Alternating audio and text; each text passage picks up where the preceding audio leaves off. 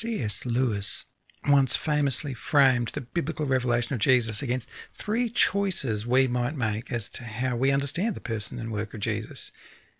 These are C.S. Lewis's three options on that. Jesus is either the Lord, exactly as this gospel claims, or he's a liar, having deceived everyone about that, or he's a complete lunatic. He himself was deceived as to who he really was. Matthew's Gospel only really allows for one of those three options. Because the Jesus captured in this Gospel of Matthew has been exceptionally clear and composed from start to end. He's the very picture of sanity in what is otherwise a mess. And Jesus had power too, didn't he, that a lunatic doesn't have. Do you recall that he healed everyone of every illness back in chapter 4? I mean, even after just this short series we're exploring, it's quite hard to entertain the idea that Jesus was a lunatic. Anyone else in the narrative may be, but not Jesus. And everything Jesus said and did along the way aligns with the Word of God in Scripture, doesn't it? We've seen that too, haven't we? And in the process, Jesus clashed with the deceitful one, the devil. He clashed with the devil and he cast out the devil's demons, as we saw in chapter 4. Jesus is not the liar deceiving us. He opposed the liar. There's only really one option according to this gospel. Jesus is Lord. Recent thinkers have actually extended Lewis's original three options to 4. The gospel account itself is completely untrue. I mean, the disciples just made all this stuff up. That's another option. And as we finish our series, coming to the final section of Matthew's gospel today, I think we might actually give that one some airtime. And we would have then in front of us what I think are really the only two plausible responses to the Jesus presented in this gospel. Either the whole thing is a hoax, a fraud, a scam. It's just been written in deceit to fool us. Or all of this happened and Jesus is the Lord that this gospel proclaims. And certainly as we now come to the pointy end of Matthew's gospel and the matter of Jesus' resurrection, it's crunch time on that. I mean, we've got to respond to Jesus, and specifically about this empty tomb here in chapter 28. We must respond along, I think, one of those two options. Either we've all been deceived, or Jesus has risen as he said he would. The religious leaders give shape to that first response, the resurrection of Jesus as a deceit. Read it with me from chapter 27 and verse 62. The next day, that is, after the day of preparation, the chief priests and the Pharisees gathered before Pilate and said, "Sir, we remember how that impostor said while he was still alive, 'After 3 days I will rise.'" These men know very clearly what Jesus had prophesied about his own resurrection. But they've rejected Jesus as a liar, without even waiting to find out about this. He's a deceiver, he's an impostor. Therefore, they said, order the tomb to be made secure until the 3rd day, lest his disciples go and steal him away and tell the people he has risen from the dead. And the last fraud will be worse than the first. Pilate said to them, "You have a guard of soldiers. Go, make it as secure as you can." So they went and made the tomb secure by sealing the stone and setting a guard. And that's the first option of how we can respond to Jesus' resurrection. The religious leaders, of all people, it's the religious leaders that draft that response up for us. Such a thing cannot happen, this response says. So make sure nobody tries to deceive you otherwise. And the best explanation in support of that first view to the cold reality of the empty tomb that follows is that very thing that these leaders have taken charge of here to prevent. The disciples did steal Jesus' body. That's the best possible workaround that they can come up with. If we drop down to chapter 28 and verse 11, while the women were going, behold, some of the guard went into the city and told the chief priests all that had taken place. And when they had assembled with the elders and taken counsel, they gave a sufficient sum of money to the soldiers and said, "Tell the people his disciples came by night and stole him away while we were asleep. And if this comes to the governor's ears, we will satisfy him and keep you out of trouble." So they took the money and did as they were directed. And this story has been spread among the Jews to this day. We notice in passing through that narrative that as completely embarrassing as that would have been for the religious leaders of the nation, failing on the one thing that they had appealed to Pilate to be allowed to do and make sure of, to prevent such deceit, well, at least it was plausible, wasn't it? It's a plausible explanation for the empty tomb. But we'd have to imagine that if there was any other plausible alternative that wouldn't have made these leaders look so foolish and incompetent, then surely they would have pitched that explanation instead. But they took counsel on this, verse 12, and that's the best they could come up with in their collective wisdom. More modern ideas like the swoon theory wouldn't have even been floated in that council room. It's just absurd. It is impossible that Jesus somehow had only fainted instead of dying on the cross, let alone, of course, that he would then somehow be able to get out of the tomb in such a state. Crucifixion is designed to kill.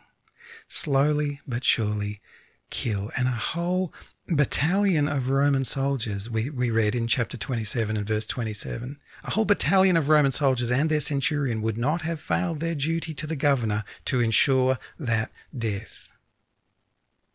Jesus, these Gospels tell us, had been beaten twice. He had been whipped in the head with a reed, where a crown of thorns had no doubt punctured his head as well. He had been scourged by Pilate's officers.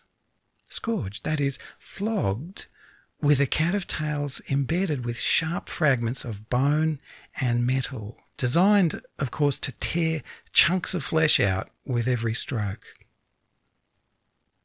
And then, of course, he had been crucified, with nails through the hands and feet, hung on a cross and left in agony to slowly suffocate to death as his own body weight squeezed his lungs empty as his strength failed.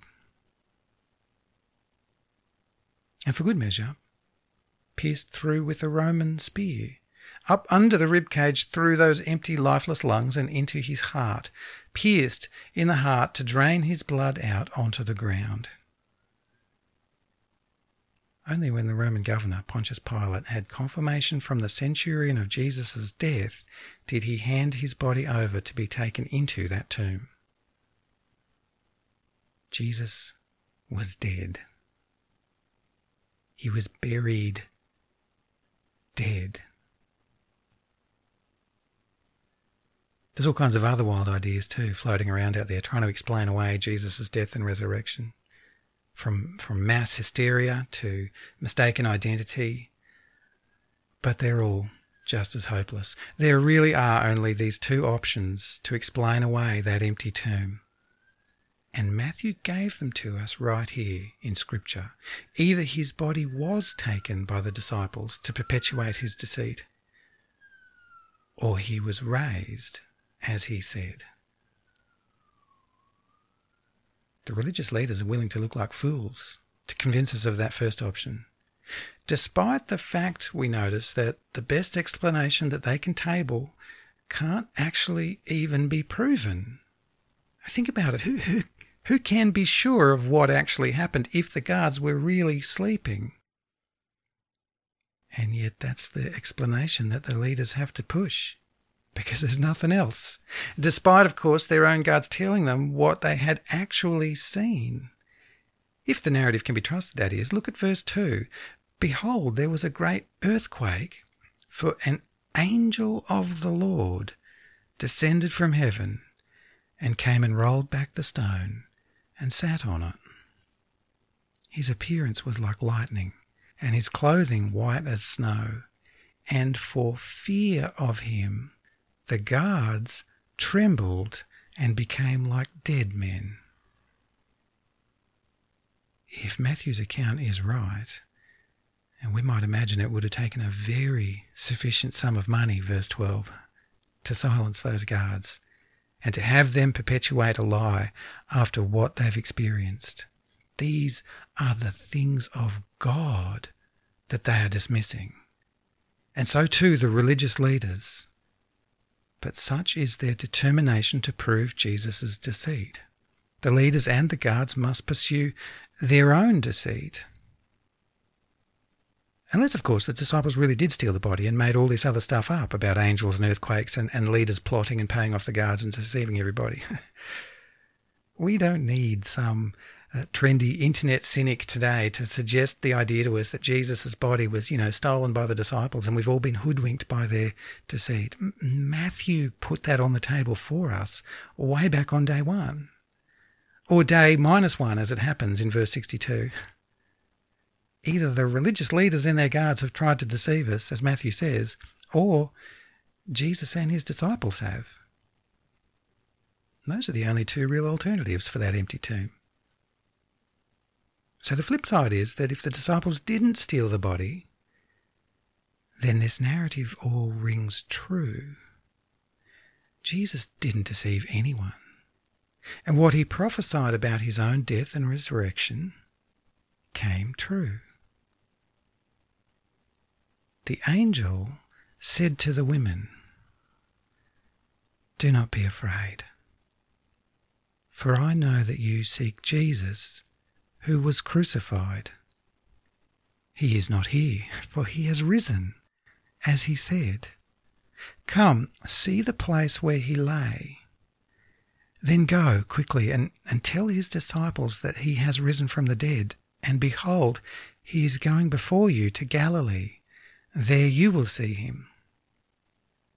See, I have told you." So they departed quickly from the tomb with fear and great joy, and ran to tell his disciples. And behold, Jesus met them. Jesus met them and said, "Greetings." And they came up and took hold of his feet and worshipped him. Then Jesus said to them, "Do not be afraid. Go and tell my brothers to go to Galilee, and there they will see me." Now the 11 disciples went to Galilee, verse 16, to the mountain to which Jesus had directed them. And when they saw him, they worshipped him, but some doubted. And Jesus came and said to them, "All authority in heaven and on earth has been given to me. Go, therefore, and make disciples of all nations, baptizing them in the name of the Father and of the Son and of the Holy Spirit, teaching them to observe all that I have commanded you. And behold, I am with you always, to the end of the age." That's what Matthew's Gospel claims. Jesus has risen, just as he had said he would. He is not the deceiver in all this. Everything he said is trustworthy and true, and it's ours to obey. From the lips of his opponents, chapter 27 and verse 63, from the lips of his opponents, he said while he was still alive, "After 3 days I will rise." And so the resurrection in this gospel validates that Jesus' words are trustworthy. And so the reason he said he must die, we can also take as true and trustworthy. As a ransom for our sins he died. To propitiate the wrath of God that we deserve he died. And therefore we can also know that we have forgiveness of our sins in Jesus' name, just as he said. And life forevermore with him as our King in his kingdom, we note, because Jesus came and said to them, "All authority in heaven and on earth has been given to me." Go therefore and make disciples of all nations, baptizing them in the name of the Father and of the Son and of the Holy Spirit, teaching them to observe all that I have commanded you. And behold, I am with you always to the end of the age. Jesus wants to be at the very centre of our lives. He's either trying to displace the true God, or he is the true God. Matthew's not putting any lesser decision point in front of us than that, and nor are the other disciples in the rest of this New Testament. So there are two choices everyone needs to wrestle with. Some will choose one way, some will choose the other way. Matthew has sketched out the alternatives in front of us from the very beginning of this. I can't make you choose one way over the other. Nobody can. But one way or the other, there's an empty tomb. There's an empty tomb, and either Matthew has documented here how that came to be, or he made it up in pure deceit. And it's the other story going around the Jews, verse 15, that is the true one. Either Jesus has risen just as he said and just as Matthew claims, or his disciples stole his body. There isn't really a third option on that empty tomb. And you must decide. If you have any interest at all in the idea and the hope of life after death, you must decide, because nothing like this has ever happened. Nobody could ever be more dead than Jesus was. And so if Jesus really did rise again, then our whole existence and everything we do with our whole existence has just been changed, irreversibly and incomprehensibly changed in the most meaningful way that we could ever conceive of with this epic news of this resurrection. There is life after death. Most of the Jews, of course, had always believed in that hope. Whether they knew it would be a bodily resurrection like we see here is hard to say, but resurrection had been written into their scriptures long ago. And in Jesus, in this gospel, they are face to face with it. They are seeing it. They are holding it. And their lives are changed forever. What they'd only ever read about and hoped in, they could now see and know as certain. If the disciples stole Jesus' body, then we've all been deceived. And that deceit has sucked in more people than any other religious movement in history. And it only continues to spread across the earth and to each generation, and it is dooming everyone in its path. But if Jesus has risen, everything changes. Everything changes, and everything is now being made new for Jesus. The disciples began this commission, and Jesus began to build his church to this very day, until he says when, because he is the one who has all authority in heaven and on earth. Matthew finishes his gospel by putting those two possible responses squarely in front of us. And we should probably concede that by far the most rational explanation is actually that the tomb was empty by way of that deceit that the Jews spoke of there, that the disciples really did just steal the body and make the rest of this up. To our rational human mind, that is hands down the easiest choice. Because the alternative is just simply beyond us. It is beyond our known and lived experience. It is without precedent. It is without subsequent. It stands as a tremendous, I would say, an insurmountable obstacle to the rational human mind. And yet it's the only alternative that can explain the disciples' next actions after this, in lives that were given and given up for this commission that here Jesus now gives them. It's the only alternative too, I would say, that can really do justice to the actual state of affairs today. Jesus' commission continues to unfold as countless rational people continue for some reason to put their faith in this inexplicable claim. Jesus' kingdom, look around you. Jesus' kingdom only grows and grows with every passing day. And, it's entirely irrational to think that a simple deception could have been that good and strong and clever to still be growing and growing more than ever every day. But if we put aside that next chapter, of course, of what the disciples did next, and we ignore the flow of history up to this day, and we just focus instead just on Matthew's gospel text right here, then I say by far the easiest way for our rational minds to take this empty tomb is actually as the Jews say here. Matthew's explained that view and argues against it with what he is claiming to be the truth. But nevertheless, he's therefore put that option in front of us, hasn't he? And it's plausible, isn't it? It's plausible enough to find easy agreement straight away with the Romans and the Jews at the time.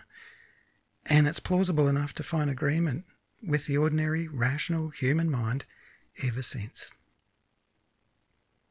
It's actually what Matthew counters that with. This gospel. That's the harder version to believe, as it involves earthquakes and angels and prophecies fulfilled and guards paralysed with fear and Jesus rising from the dead, just as he said. We'd like to think that the easier choice, the rational choice, would be the obviously true one, but Matthew's calling us the other way.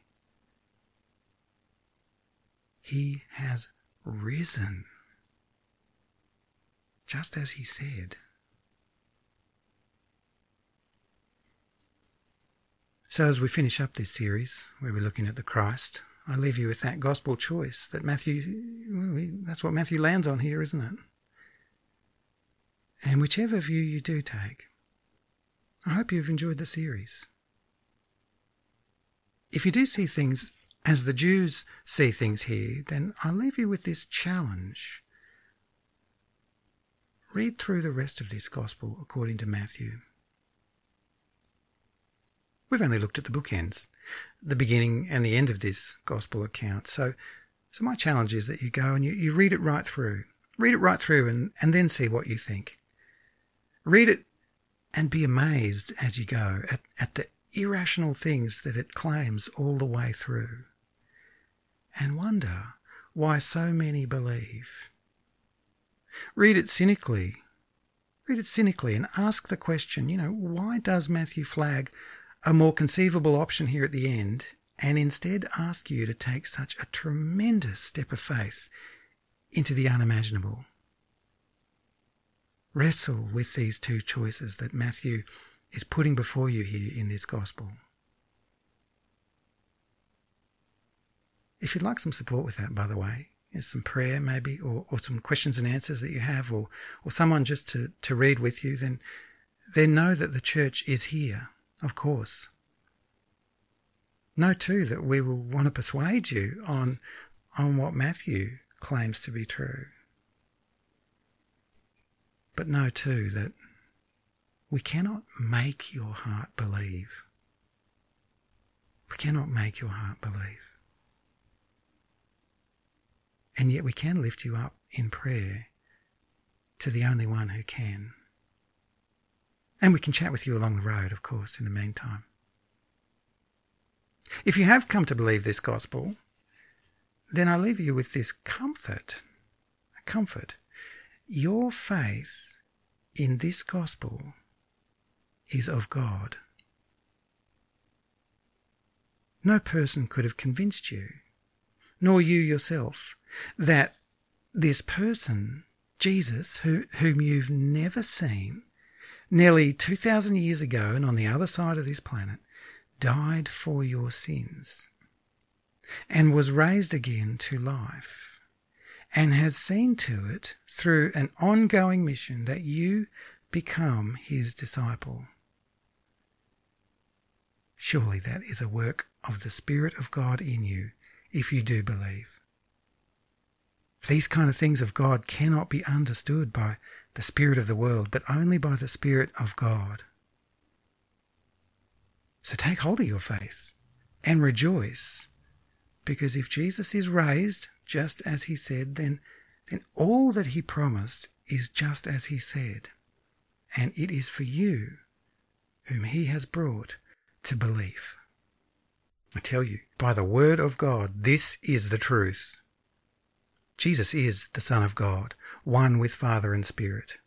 He reveals God as Trinity to us in this text and writes himself into that Trinity.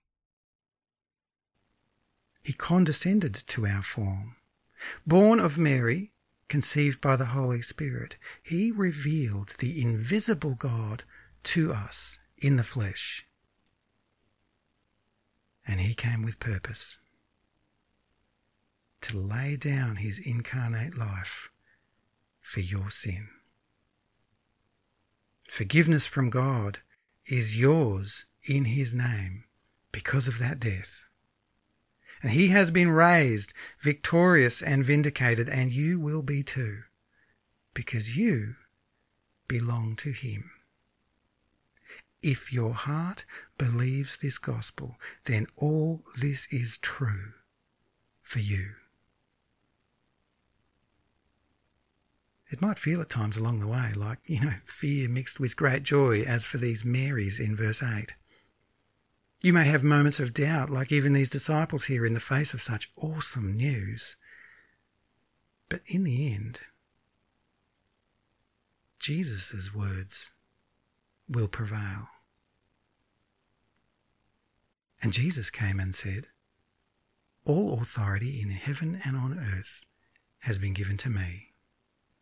Go therefore and make disciples of all nations, baptizing them in the name of the Father and of the Son and of the Holy Spirit, teaching them to observe all that I have commanded you.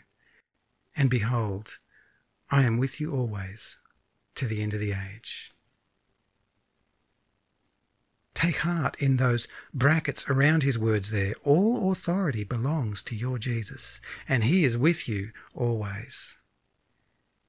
And now focus on the bit in the middle, yeah? Be a disciple. Be a disciple of Jesus. Trust him. Follow him. Learn to obey him. And make other disciples of Jesus as you go, teaching them to obey him. It's interesting, isn't it? Jesus told his disciples to make disciples. So making disciples is part of the task of being disciples. So disciples make disciples, who make disciples, who make disciples. And here we are. We're going to be thinking about our place in that work in our next series. Please look forward to what we're going to call Gospel and Life, a next series that we hope to start next week, where we're going to explore the call to the church in the letter to the Colossians. But for now, let me close this series in prayer. Heavenly Father, we thank you for this scripture, for this gospel according to Matthew, and for the gospel it proclaims that Jesus died for our sins, was raised to life, and has been given all authority in heaven and on earth. We pray that you would let that gospel truly have its way with our hearts. Let your Holy Spirit bring us to faith and strengthen us in that faith. Teach us to trust Jesus and obey Jesus. Let us feel Jesus with us until the end of this age and into the next. In Jesus' name we pray. Let it be so.